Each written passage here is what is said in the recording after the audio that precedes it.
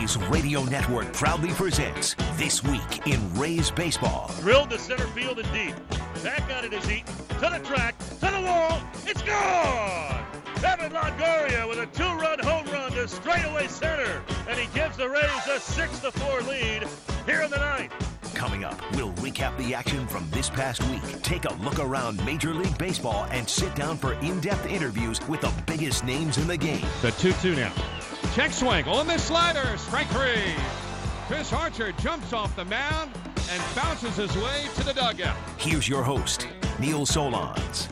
Good morning. Welcome into This Week in Rays Baseball. My name is Steve Carney, Rays Insider for Rays Radio flagship station 620 WDAE, pinch hitting for Neil this week. Today we catch up with Lucas Duda about his acclimation to the Rays. We will also discuss how close Nathan Eovaldi is to coming back from Tommy John surgery. We'll learn a bit more about Sergio Romo and, of course, much more. We continue on This Week in Rays Baseball. Our featured guest this week is Lucas Duda. And Lucas, first of all, welcome. You've had kind of a couple of weeks now to get yourself acclimated. Now that you've had maybe some time to reflect, what has this all been like for you? Because it's the first time you've been outside the Mets organization. Yeah. Well, first off, thanks for having me. You know, it was a bit of a whirlwind there for the first couple of weeks, but I think I've kind of settled in and, enjoyed the city. Enjoy the fans here, and most of all, enjoy the teammates here. So I'm really looking forward to, contributing. I'm looking forward to, helping the team win and making a playoff spot. I mean, that's why I'm here, and that's our goal. What was the hardest part of leaving, though? Because most fans have no understanding what it is. Maybe they leave for another job, but you don't get traded in real life from one place to another. You decide when you're a free agent, so to speak, to move on. Yeah, it's all part of the game. It's part of the business, and I think the earlier you realize that, the easier it is and easier it becomes. But it was tough. I grew up with those guys. I came up with that organization, and from day one, I can't stress enough that the Mets, the front office, the owners, have been first class from day one and treated me extremely well, and for that I'm thankful, and I can't thank them enough for giving me the opportunity and experience New York life for a bit. So it was a great opportunity, but like I said, I'm happy to start a new chapter, and I'm excited. You grew up in California. You mentioned learning about New York. You grew up in Riverside, which is where Matt Andriese is from. Did you know Matt, or did he know you growing up, or follow you, or did your paths cross before coming to the Rays? Yeah, I don't think our paths ever crossed. But yeah, I'm I think about 2 years older than him. So never really got to play against each other. But I heard about him, read about him in the newspaper, and realized what kind of player he was and pitcher he was. So, it's pretty cool to have a guy from the same area, especially Riverside. It's a smaller town, so it's pretty cool. It's for the most part, it's been pretty awesome. So I can't wait to get to know him and learn a little bit more about him. Tell me what ignited your passion for baseball growing up in Riverside. When did you really become a baseball guy, and were there other sports that you played as a kid, and did you ever have a choice? Yeah, I think I've always been a baseball kind of guy. I just kind of gravitated toward it. I was always pretty good at it. I always had fun too. So when you're good at something and it's fun, it's a pretty good combination. So I kind of stuck with it. As for other sports, I played a little bit of everything. I played, basketball, football, soccer, but never really good at any of them. But yeah, baseball I just kind of gravitated to. Were there players you emulated growing up, and did you go to Angels games? Because I know Riverside is, about an hour from Angel Stadium? Right. So a lot of people always ask me, were you a Dodgers or Angels fan? And I always say Angels just because of the proximity to Riverside. As far as, idolizing a player when I was growing up, I always liked Bo Jackson. Yeah, he was kind of that mix of speed and power, and just an amazing athlete. And were you always a guy who played first base, growing up too, or? Believe it or not, I was a little faster and I was a little bit more mobile. And I used to play shortstop when I was a little younger and all throughout high school, and then kind of hit a growing spurt and got kind of uncoordinated, to say the least, and that kind of moved me to first base. Well, I think most people who get to this level are pretty coordinated in their own right. You mentioned the move from California to New York. What was the hardest part, being a shyer guy who grew up in a smaller town, to adjust to the New York limelight? Yeah, it was a little bit intimidating. First off, just the bright lights in the big city. You hear about it, and I don't think you can really, you have to experience it to really go through it. But yeah, like I said, I'm very thankful for having that experience, and I think I've grew as a player and as a person. Who was most helpful of all? You obviously had some pretty good clubhouse guys in New York. Yeah, absolutely. I think first off is my dad. He's the number one reason why I'm here. My parents. As far as clubhouse goes, I've only been in one, but I think that the likes of David Wright, Curtis Granderson, Carlos Beltran, Johan Santana. It was a pleasure.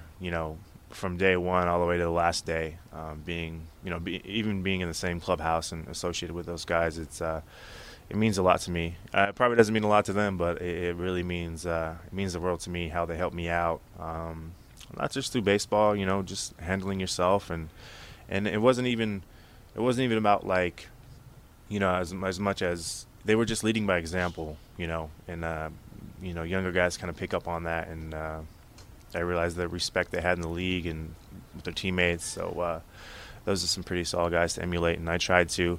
Probably won't do it as good as they will, but that's how it goes. You mentioned, I think in your Players Tribune article, that you penned Curtis Granderson. What makes him special? Can you put it into words what kind of individual he is and what makes him such a good teammate? Yeah, that's hard. That's hard because he's pretty good at everything, and he's an unbelievable person. A Hall of Fame type of person. Special, intelligent, witty, funny. Everything that you, would want to, have your son be like. Curtis is that guy, and that's he's a pretty special individual, to say the least. You also, in that article, talked about adjusting to New York food. What will you miss? What places will you miss most, and what did you kind of get a taste for that maybe you didn't in California? I think one of the things that I got to recognize about New York is, it's kind of a melting pot of food, culture, people. So in that sense, I kind of got to experience different things that I might not have been able to do in Riverside. But yeah, it's not one particular place. It's just the overall. It's the overall hustle and bustle. It's just the overall picture of New York. But I wouldn't say that I would dying to go back there. I'm excited to be here in Tampa, and most of all, I want to win. So, have you found a good either Chinese place or Thai place or something like that yet in the Tampa Bay area? Yeah, not too. I haven't been out of the city to explore, but I've just been kind of in and out of hotels and trying to get my place situated. But I'm sure I'll find something. There's always a good restaurant or breakfast spot in any city that you go. So, well, I'd probably recommend Yummy House up in Tampa, and at least there's Hawkers, which is Asian fare across the street from the ballpark too. Tell me a little bit about coming here and acclimating yourself. It's known as a good place. What has it been like the first couple of weeks, and what has the group in here been like? Yeah, they've been unbelievable. Like I said, I haven't been here too long, maybe 2 weeks, maybe somewhere around there. But it's been a pretty easy transition from from Cash to the players. They've been extremely accepting and supportive, and it's just an easy group to fit in. You've got guys that have been around the game a long time and know how to win, and I'm just gonna play my role help the team win any way I can and have some fun while we're at it. There's 18, 20 interleague games a year, so you don't play it very often. Is it hard to learn on the fly a new league? Is it much different in terms of way, let's say teams pitch you here than let's say the teams that you saw, every single year, like the Nationals and the Phillies and the Braves and the like? Yeah, I mean, I think for the most part, good pitching is good pitching. It's not depending upon the league. But there's always adjustments that need to be made. You face new pitchers, you face new teams, from an offensive standpoint. You do your homework, watch video, see what kinds of things that, the pitcher likes to do in certain situations. Defensively, it's all about positioning and putting yourself in a good spot to succeed, and that also takes some homework. So it's a little bit, it's an adjustment. But that's what baseball is. It's a game of adjustments, and I'm going to do everything I can to produce and play well. You also get the chance on occasion. I know you've played first base and you've also DH'd. Have you picked other guys' brains? Because sometimes guys who come over from the National League, and I remember chatting about Corey Dickerson about that, they have to figure out, okay, what's my routine? Because I'm used to going into the field after every at-bat. Yeah, it's definitely a change. But like I said, change is a good thing. So I'm open to whatever the situation is, whatever the particular game presents, just to stay ready. There's no doubt about it. And I think as far as DHing, it's a kind of a finding your routine, finding your way. And it's about adjustments too. Always adjusting on the fly. What works, what doesn't, and you're kind of trying to find that rhythm, and that's what I'm trying to do. So one of the reasons I know the Rays got you is obviously because they feel you can be a very productive player, and you've been that so far for the Rays, but also the fact that you were part of a winner and World Series experience. What were the best moments in New York on the field, and what were the best moments about the playoff experience? Well, I guess the playoff experience itself, I mean, I think once you get a taste of it, it's kind of, it's what drives you and pushes you. There's no other, you can't simulate it. There's nothing like it. It's a pretty special feeling to be out there with those guys that you played 162 with. It's a different animal. It's a pretty special thing, to say the least. As far as the World Series goes, I mean, that's the top, that's the pinnacle. We went to the World Series. It didn't work out the way we wanted to, but that's how it goes. I felt like we played well, and you just got to tip your hat. That was a great team we ran into. They got hot at the right time. But as far as playoff experience goes, it's a pretty special event to be involved in, and I'm very thankful that I got the opportunity. And personally, what are the best moments you've had as a big leaguer, and why?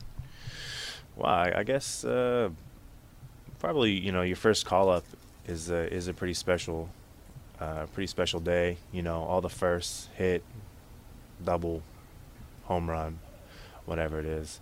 But it's to be a big leaguer and to be able to be here on a daily basis is pretty special, and for that I'm extremely thankful. And I'm never complacent. I'm always working, and I think for me, most of the time, complacency, well, all of the time for me, complacency is your enemy in this game. And once you get complacent, then you lose your edge, and once you lose your edge, it's tough. So I'm always a work in progress. I'm never gonna be finished, or it's always gonna be a little bit rough around the edges. That's who I am, and I'm gonna go out and have some fun. That's the main thing, and win and have some fun. I mean, that's what it's all about, and I can't wait to help this team any way I can. Well, we have looked forward to watching. We enjoyed watching you work, and enjoy your moments with this team so far, and hopefully many great moments down the stretch of this year. We certainly appreciate some time in This Week in Rays Baseball. Of course. Thank you very much. Lucas Duda with us, and we continue right after this. You're listening to the Rays Baseball Network.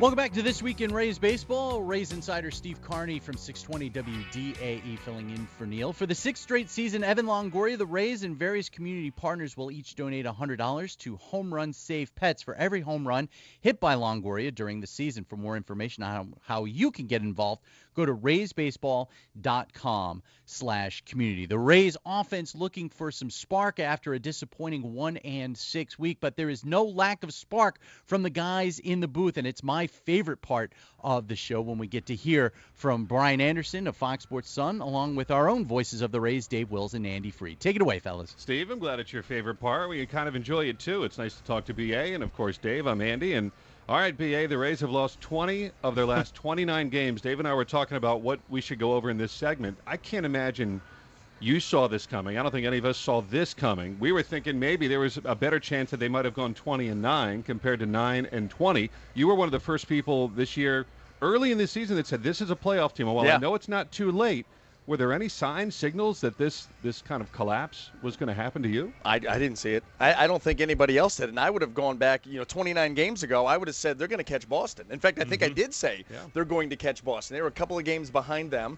Have not been overly impressed with Boston. You look at their pitching staff and you wonder if there was going to be enough there. And then on top of that, they don't hit a lot of home runs. They've got to manufacture everything that they get. And, they were struggling to score runs. And, I thought that this team this is what I thought. Starting pitching, great. They retooled the bullpen, and that bullpen now is a lockdown-type bullpen. Problem is they don't get any leads to lock down. And when you looked at the overall, offensive output of this team, I thought, they hit some home runs. They do have a speed dynamic, and Malik Smith and Kiermaier is coming back. You saw that, kind of coming down the pike. But I thought that there were just too many hitters in the lineup that could be productive. That, a couple of guys may go in the tank for a little while, but that's all right. There's enough there to pick them back up. I never imagined that everybody, for the most part, would start to slide into the tank, that the home runs would disappear, and then, oh, by the way, when you did manufacture opportunities, all the runners in scoring position, that dried up at the same time also. I don't think anybody saw a team that's, in August scoring, 2.5 runs a game, maybe not even 2.5 runs a game at this point. No, they've done the exact opposite of what I thought was going to happen. I really did. I thought this team was really, of all the groups of teams that are moshed together right now in the wild card picture, the Rays were really the only team that didn't go on one of those real long 9 of 11s, 15 of 20 kind of stretches, and I really thought it was going to come, and we've done the exact opposite. It's the mind-blowing part about it is the offense. The starters have been pretty darn good. The relievers, I think the front office did a beautiful job of retooling their bullpen on the run like they did, and then, you look at the offense, and I agree. I thought, well, all right, maybe Corey Dickerson and Logan Morrison are going to come back to the pack a little bit, but then Brad Miller and Wilson Ramos and Evan might get hot. And I thought, again, while two people maybe take a step back, 2 or 3 people would take a step forward. And it's just been mind-boggling to see not just 3, not 4, not 5, but maybe as many as 8 guys have really kind of taken big steps back. Evan and Souza have been kind of so-so. They haven't really gone into the big tank like some of the other guys have, but it's just amazing. I never in my wildest dreams thought that our offense would disappear the way it has. What do you make of the fact, from a pitching standpoint, B.A., that the kinds of pitches that many of these guys were hitting earlier in the year, they're not hitting, and they're strikes? I think there have been times when they've chased out of the strike zone. Dickerson chases, but that's kind of his game. He gets hits on pitches he chases, but they've been beaten on fastballs 91 middle of the plate. That wasn't happening that much earlier in the year. Does that speak to fatigue? Does it speak to mental fatigue? What does that speak to, or is it just, I don't know, just whatever no one knows? No. I think there's a couple things in play here. I think, number one, that when the offense started to struggle en masse, that all of a sudden, every guy wants to be the guy that pulls them out of it. So maybe you start to try to do a little bit too much. Maybe other guys, feel like they're up there gripping a little bit at the plate, and so they start to relax, and maybe they relax a little bit too much. Bottom line is, there's no question at this point that it had gotten mental. There's no doubt. There could be some mechanical issues, and you're chasing pitches and you're a little bit off your game, but it absolutely became mental at some point, and that will take you away from being able to have success and missing pitches that you normally hit. I also think that there have been a number of adjustments made by the league against hitters in our lineup, and you can see it, how they're specifically trying to pitch these guys, and they have not made the adjustment. And not only have they not made the adjustment, but they continue to expand their zone. So not only are they not, able to take that pitch or able to try to work a count and get it, a pitch out over the plate, there have been no adjustments made, or very few adjustments made. In fact, Evan. Well, what are you seeing? I mean, because in that Texas series, where it all kind of seemed to get started after coming back from the road trip and went 4-2 after taking 3 out of 4 from the Red Sox right before the break. The rumbling was in that Texas series was that the Texas pitchers said, we wanted to pitch him up and in. We wanted to give him velocity up and in. Yeah. Not allow them to get their arms extended. They like the ball down and out over the plate. That's right. We went up and in. And is that the adjustment that hasn't been made? That's exactly what's going on. How many times do you see, a guy get ahead, trying to expand the zone against Corey Dickerson and try to come up and in? They want to come up and in. They want to come up and in on Brad Miller. How about Toronto? Even Toronto, some of the starters they ran out there that were throwing 88, 89 miles an hour, which in this day and age, that stands out because there aren't many of them. Yep. And pounding Steven Souza Jr. in on his hands with 88, Busted 89, back, yep. And they're not afraid to go in there one pitch after the other. I mean, they really do. This team is built on hitting a lot of home runs. Obviously, they were, at the top of the league for most of the season, have fallen a little bit back now because that's dried up. But guys that want to hit home runs, they want to catch the bottom of the ball. They want to create spin, carry, get the ball in the air. And so they want to get those arms extended. They want something down and out over so they can get to and then lift. And so everybody has been challenging them with elevated heaters, and they have not been able to lay off at all. And it leads to pop-ups, swing-throughs, quick at-bats. It's always easy in baseball over 162 games to get lost to have perspective lost. Like I can remember during the Yankees series, the ball that went away from Beckham and Echeverria, and those first 3 games, hearing people saying, it's over for the Rays, there's no coming back. And I was trying to keep my head at the time and saying, guys, in a couple of weeks, that series is going to seem like a long time ago. Now it does. However, much as I want to keep perspective and much as I want to say they're still in this thing, are they still in this thing? They're only 4 games back with, 30-some games to go. The problem is the amount of teams that they'd have to jump over. The good news is they're going to be playing a lot of those teams, but this is going to have to be one heck of a turnaround. But big picture, it's not too late, is it? That's what I keep trying to tell myself, Right. But I'd be lying to you if I didn't say that if I was one of the teams that were in the number 1 or number 2 spot in the wild card, looking at where the Rays are, I mean, you're 5 games under 500 with less than 40 games to go. I wouldn't even be counting the Rays right now if I was on the other side of things. But from the homestand or the home team standpoint, I am looking for this team to still get hot. I know we're looking for a couple of guys to get kind of toasty, but we've really dug ourselves quite the hole, and it's really disappointing because of the fact that I thought we did have kind of a very entertaining first half of the season. I thought we came out of the All-Star break really, really well and won those 4 of the 6 games on that road trip. The mind-boggling thing for me, B.A., is the struggles here at Tropicana Field for this team. And again, I don't know what it is, if it's all just kind of coming together because we aren't hitting and we play in this particular ballpark. But, before the All-Star break, we started to play well. We made this place a home field or a dome field advantage. And then since then, we have been awful in this ballpark. And I don't know if it's fatigue or what. We were trying to figure this stuff out back in the Joe Madden days when guys would have big numbers on the road and poor numbers here at Tropicana Field. I mean, it can't be that bad of a place to hit. It's not that hard to hit home runs here. I mean, it's a fair ballpark. Do you have any idea why you think we've been struggling here at home? I mean, compared to on the road? I mean, how different as a former ball player that had family? I mean, how different is it when you're on the road as opposed to when you're at home? Well, you know what? The difference there is when you go on the road, you almost have a bunker mentality. It's us against the world. You're in your hotel, you're with your teammates all the time. You're going into hostile environments. So there is that circle the wagons type of mindset that goes into, to playing on the road. And it's different than obviously playing at home. But I will say this. As a visiting player, I got to be honest with you. No visiting player, they may look forward to coming to Florida. They're not looking forward to coming to Tropicana Field. You don't want to play here. You don't. It was like the Metrodome with Minnesota Twins. You just didn't want to go there. So there's no excuse that this should not be one of the biggest home field advantages in the game because you have guys that don't want to be here. And so you just beat their brains in and you move on. And the fact that hasn't happened and has been a recurring problem is strange to me because this should be a place where the guys come in, they take their beating, and you send them on their merry way. We don't hit here. I mean, I know. we've been shut out 10 times. 9 of them here at Tropicana Field. Bizarre. That's what I can't figure out. Yeah, no, that makes no sense because, like you said, I mean this is a pitcher's fair ballpark. If you're going to hit a home run, you're going to hit it. I mean you're going to get a hold of it, and it's going to have to go. But these guys are perfectly capable. I don't understand that either, and that's one of those. I mean, I knew that we had been blanked, quite a few times, but I could not believe, I couldn't believe it was 9 out of 10. I know that big cluster happened all at once, where Milwaukee was, pitching, throwing out of their mind, and Chris Sale and Boston, everybody else. But that's just inexcusable, really. What is the challenge now for Kevin Cash, the coaching staff, and these players to guard against the woe is me mentality, to guard against the here we go again mentality if something bad happens in the early part of the game? I think Kevin has held it together pretty darn well. I think better, in fact, than the first 2 years. I think last year he was getting worn out with a 68-94 season. I still sense a lot of energy coming from him. The manager does set a tone in this moment, does he not? You've played for excellent, experienced managers. I think of Buck Showalter, Mike Hargrove, and on and on.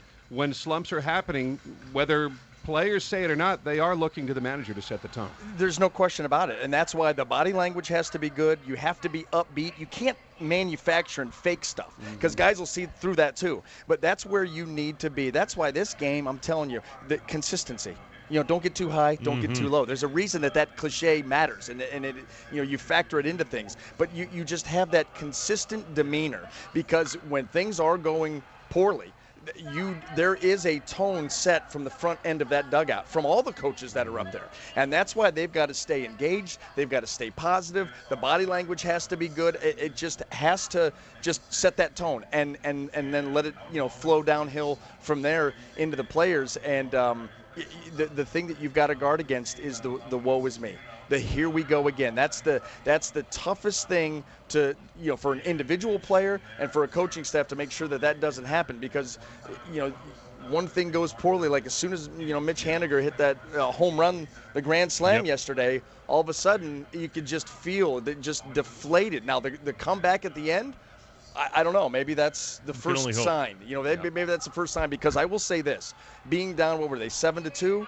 7-2, it would be easy for the Rays and the role that they've been on in a negative way to just roll over, to really just, cash it in. It's another game that we're going to lose and just, and not give up, but just kind of go through the motions the rest of the game. But they kept fighting back, 7-5, and then Morrison 7-6. They gave themselves a chance, and that speaks a lot to the resiliency of this club, and you hope that that's the springboard, really. Let me ask you one final question before we have to get going here, though, but do you think the fact that everybody has struggled gives this team a chance to really get on a run obviously if everybody gets hot. Yeah. But, if we were just depending on one or two guys to get hot the final 6 weeks of the season, I think it would be a little bit tougher. So, everybody's due, and maybe they all do come together, and that's how this team gets on an incredible run. But it doesn't have to happen, but we can only hope it does. I like what you're thinking. We have options. We don't have to just go to one or two guys. We got lots of options to get hot, so they got a chance. All right, Brian Anderson over on the TV side today. Dave, thank you. I'm Andy. And hey, thanks for having us. That's our roundtable. We got Rays baseball coming up in a little bit, but now back to This Week in Rays Baseball with Steve Carney.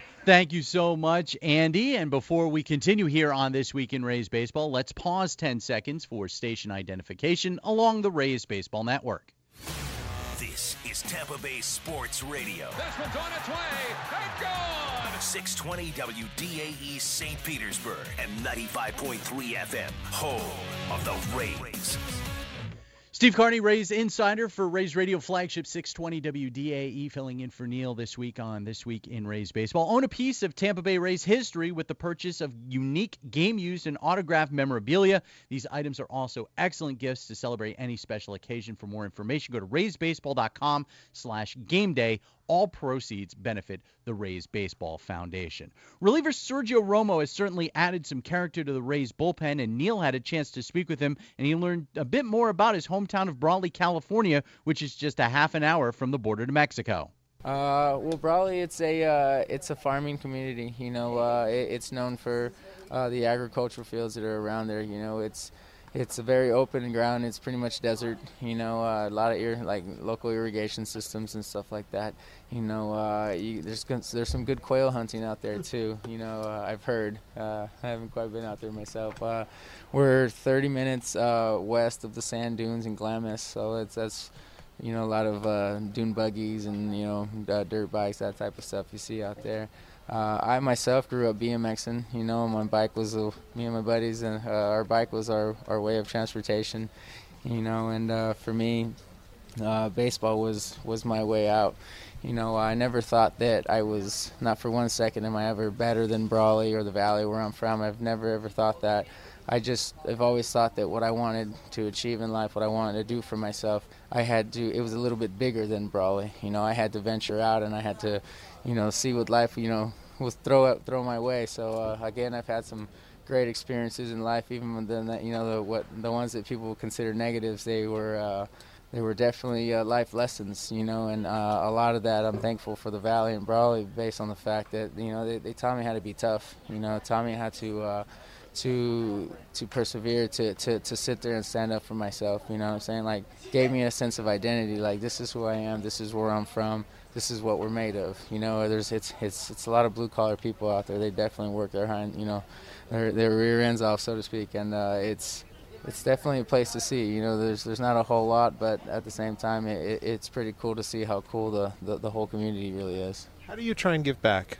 Because I know that you and several others, when you were with the Giants, are very charitable in terms of your involvement. Me going back, a lot of it I spend that with my high school coach. I use him a lot still because he's still coaching at Brawley High. And I go through him. I speak to the kids. I go down there, especially where my kids live in Yuma, Arizona, which is an hour east. I spend down there too. When I'm out there with my sons, I'm out there helping coach. I'm helping out there, you know, just talking to the kids. I go back to the local junior college as well, Arizona Western. That's where I went. It's pretty cool for me to know that I'm welcomed and received in the ways that I have back home, especially even also in Yuma. It's pretty cool to know that they have an example ahead of them that you know, anything's possible. And it has been, and you've been quite successful at it. You also have a reputation, as I mentioned, for having a lot of fun.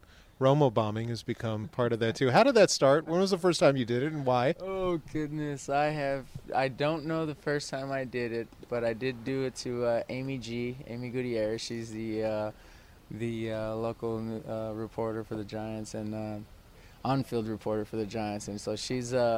I don't know how it really started. In all reality, I think just seeing the red light on the camera and then all of a sudden the silliness just came out. I couldn't tell you why, but the red light turns on. I just can't control it. But it's kind of fun. I've gotten from, you know, all the guys on the Fox networks in the playoffs. I've gotten guys from ESPN, even Erin Andrews. I got her. You know, I've gotten teammates, of course, you know, plenty of times, you know, from Buster Posey, Matt Cain to Panda, you know, to Lincecum. I mean, I even got Benjamin Molina in 10, so I think it started in 10. So I'm gonna say, yeah, probably in 10. Thinking about it, it's probably when it started. It's just uncontrollable. I'm sorry, the red light turns on and I don't know what to do sometimes. and you've had also fun. You've helped take over the We Follow Lucas Duda Instagram too. I would assume it's helped the two of you acclimate to new teammates a little bit too? It definitely has. You know, Duda has long had the reputation of being one of the nicest guys in the league. You know, he's very soft-spoken. He's not loud at all. But when he talks, you definitely listen because he's got good stuff, you know, and, you know, great sense of humor. You know, I'm not too sure how much he likes being followed by the camera, so to speak. I've caught him a couple times, and he's let me know, hey, that's the last time. I'm like, oh well, I don't want to get beat up by the nicest guy in the league.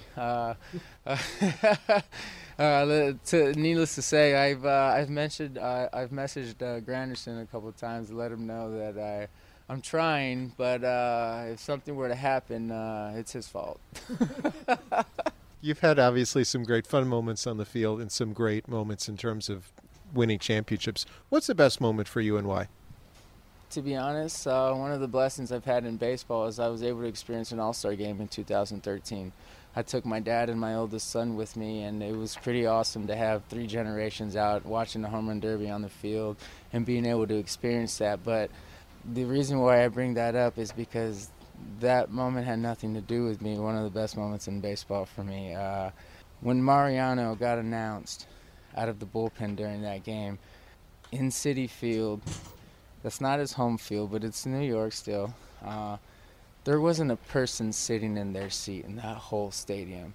If anybody appreciates baseball in any aspect, form, or fashion, there's no way you couldn't have the hair standing up, the chills, to understand the magnitude of the moment. To watch him come out, they played his song, and here comes Sandman. I mean, he's entering like a champ, and here we are, just blown completely away by the moment. And you talk about just being a fan of the game. That was a great moment for me. You know, I mean, I've got to see Randy Johnson's 300th win. I got to see Hudson and Peavy get 2,000 strikeouts. I got to see Lincecum's 2 Cy Youngs, Buster's MVP, Rookie of the Year, Comeback Player of the Year, like Bumgarner's performances in the playoffs. I mean, I got a chance to close a World Series. I mean, there's so many moments and experiences, but I tell you what, just getting an opportunity to shake Mariano's hand and being part of what was his farewell tour, especially in the All-Star game, that was a great moment for me. Well, pretty cool stuff. You've been a part of a lot of great moments, and hopefully some great ones here with Tampa Bay. We appreciate some time on This Week in Rays Baseball. No, thank you. This has been a great ride. I'm appreciative of also the fans, you know, the way they've received me and come out and just enjoy the fact that I myself enjoy the fact that I'm a baseball player, you know, and I get to play and live this life. So I'm thankful for that. Thank you. It's easy to enjoy and appreciate the passion that Sergio Romo has for the game and what he's brought to the bullpen. Coming up, we'll talk to another pitcher who may still contribute to the Rays bullpen this year, Nathan Eovaldi, on his way back from Tommy John surgery, on This Week in Rays Baseball, coming up on the Rays Baseball Network.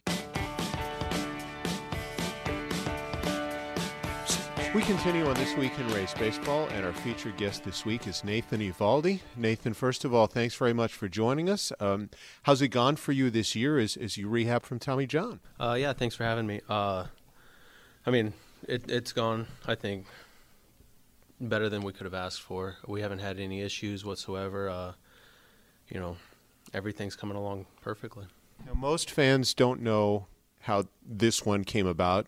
This is actually your second, right? You had to deal with it in high school, too. So can you compare the two situations? Yeah, my first one was in high school. I was a junior. It was in 2007, and then I heard it last year in August. I tore my flexor tendon and I partially damaged my UCL with my second Tommy John surgery. I mean, the comparisons with both of them, it's night and day difference, really. You know, in high school, I didn't have a team invested in me or anything like that. So it was rehabbing with a local therapist, and they did an amazing job. I recovered good. I didn't have any issues with that one. And then this year, it's been a little bit more complicating just for the fact that it's my second one. Obviously you have a tremendous passion for the game to bounce back from this twice. Tell us how you ended up picking the Rays, because the other complicating factor was you were a free agent in all of this too, and you had to decide, okay, how am I going to rehab? Who am I going to rehab with? Yeah, I mean, the Rays showed interest kind of right away, and they continued to show interest. And, you know, just by playing the game, you hear about other teams and stuff, and I had heard that the training staff that they have here with the Rays is really unlike any of the others around the game, as opposed to getting guys healthy and making sure that they're healthy and there's no rush and urgency of getting them back on the field. It's a matter of, making sure they're 100% and going out there and being able to perform to their best potential. How has that lived up to the expectations in terms of what you were hearing and then now you experience it the last, I guess, 6-7 months? Yeah, I mean, it was everything that I had heard about. I mean, the staff here is unbelievable. It's just day in, day out. They don't let you skip anything. They make sure, like, even on the days that you don't really feel like doing stuff, that you get it in. And then the days that you do feel like doing stuff, you're not doing too much. All of the guys here, they are truly, unreal. I mean, it's a blessing to have them here. How about the players? Because Chase Whitley was with the Yankees, and he went through this procedure, and Alex Cobb has. So there are guys who've gone through this before, and I don't even know if you talked to Johnny Venters when he had been down in Port Charlotte for a long time before moving to Montgomery. No, I never got a chance to talk to Johnny, but I mean, you see how the year Cobb's having. You see what Whitley's been able to do up here, and I think that just goes to show that the hard work pays off, and working with these guys, they know exactly what they're doing, and they have a game plan, and it may change at times, but they do a great job of getting it back out there on the field. Conversationally, though, which players have been really good in terms of helping you through the process? Because this is you're doing it individually, but it certainly helps to have guys who can help you. Yeah, for sure. I mean, like you said, I mean, it's probably Cobb and Whitley, just because they're here in the clubhouse. I mean, I've gone through one, so I have an idea of, I know all the procedures and everything that comes with it. But it's just nice to be able to talk to them and say, like, were you feeling sore at this point? I think with Cobb, with his rehab, like, he said he was sore throughout the entire thing. Like, I mean, there were times he had to go get a second opinion, and then with Whitley, he felt great throughout the entire thing. So, I mean, it was just a little difference right there. But, I mean, I haven't really had any issues with mine, so it was more, just being able to talk to both of them and see their opinions and how they were feeling at this point. What goals do you set for yourself the remainder of this year? What do you hope to accomplish? It's hard. It's really hard to answer that. I mean, my initial goal was set out to be able to come back and pitch this year, for sure. But you have to be smart in that decision. I mean, it's such a long process, and we're getting down towards like the last bit of the season, and it's hard to. You don't want to push yourself. It's almost like you have to be selfish in a way, because you don't want to do anything to jeopardize your future. But then again, you want to be able to help the team. So, I mean, my main goal is still to, try and come back this year. If everything works out correct, if the time comes when I have to rehab down in the minors and go through that process, making sure that I'm 100% and there's no fatigue at all. Would that also create peace of mind, too, going into the next year? Some guys say they want to pitch at the end of the year just so they go into what you call a normal off season. Right now I feel like I'm ready. I feel like I'm at that stage where I can pitch. I don't feel like I have to face hitters. I feel mentally strong and that I'm capable to go into next year and be able to pitch and not have any issues. Our batters here, they like to come and stand down in our bullpens a lot, so it's nice just to have a hitter in the box. And if you're able to execute with a hitter standing in the box, I feel like you can execute when they're swinging too. We're chatting with Nathan Eovaldi again on This Week in Rays Baseball. You mentioned the team and the guys and who's been helpful. You also got to go on a road trip, too. How much did that help you, too, to just be around the team, not only at home, but also on the road, too? And what did it mean that the organization did that? Yeah, I was able to make 2 trips so far this year. I mean, they've both, been to see my Dr. Ahmad, who's out there in New York, so I made those trips. And it's just nice. It's a different atmosphere when you're able to go out there and be on the road with the team. A lot of the times the families don't travel out there, so you get to spend a little bit more time with your teammates on the road as opposed to just at the field. So it's nice to get out, especially when we're here rehabbing all the time and coming in early in the morning. Then we have the afternoons free. It's nice to have a schedule on the road as well.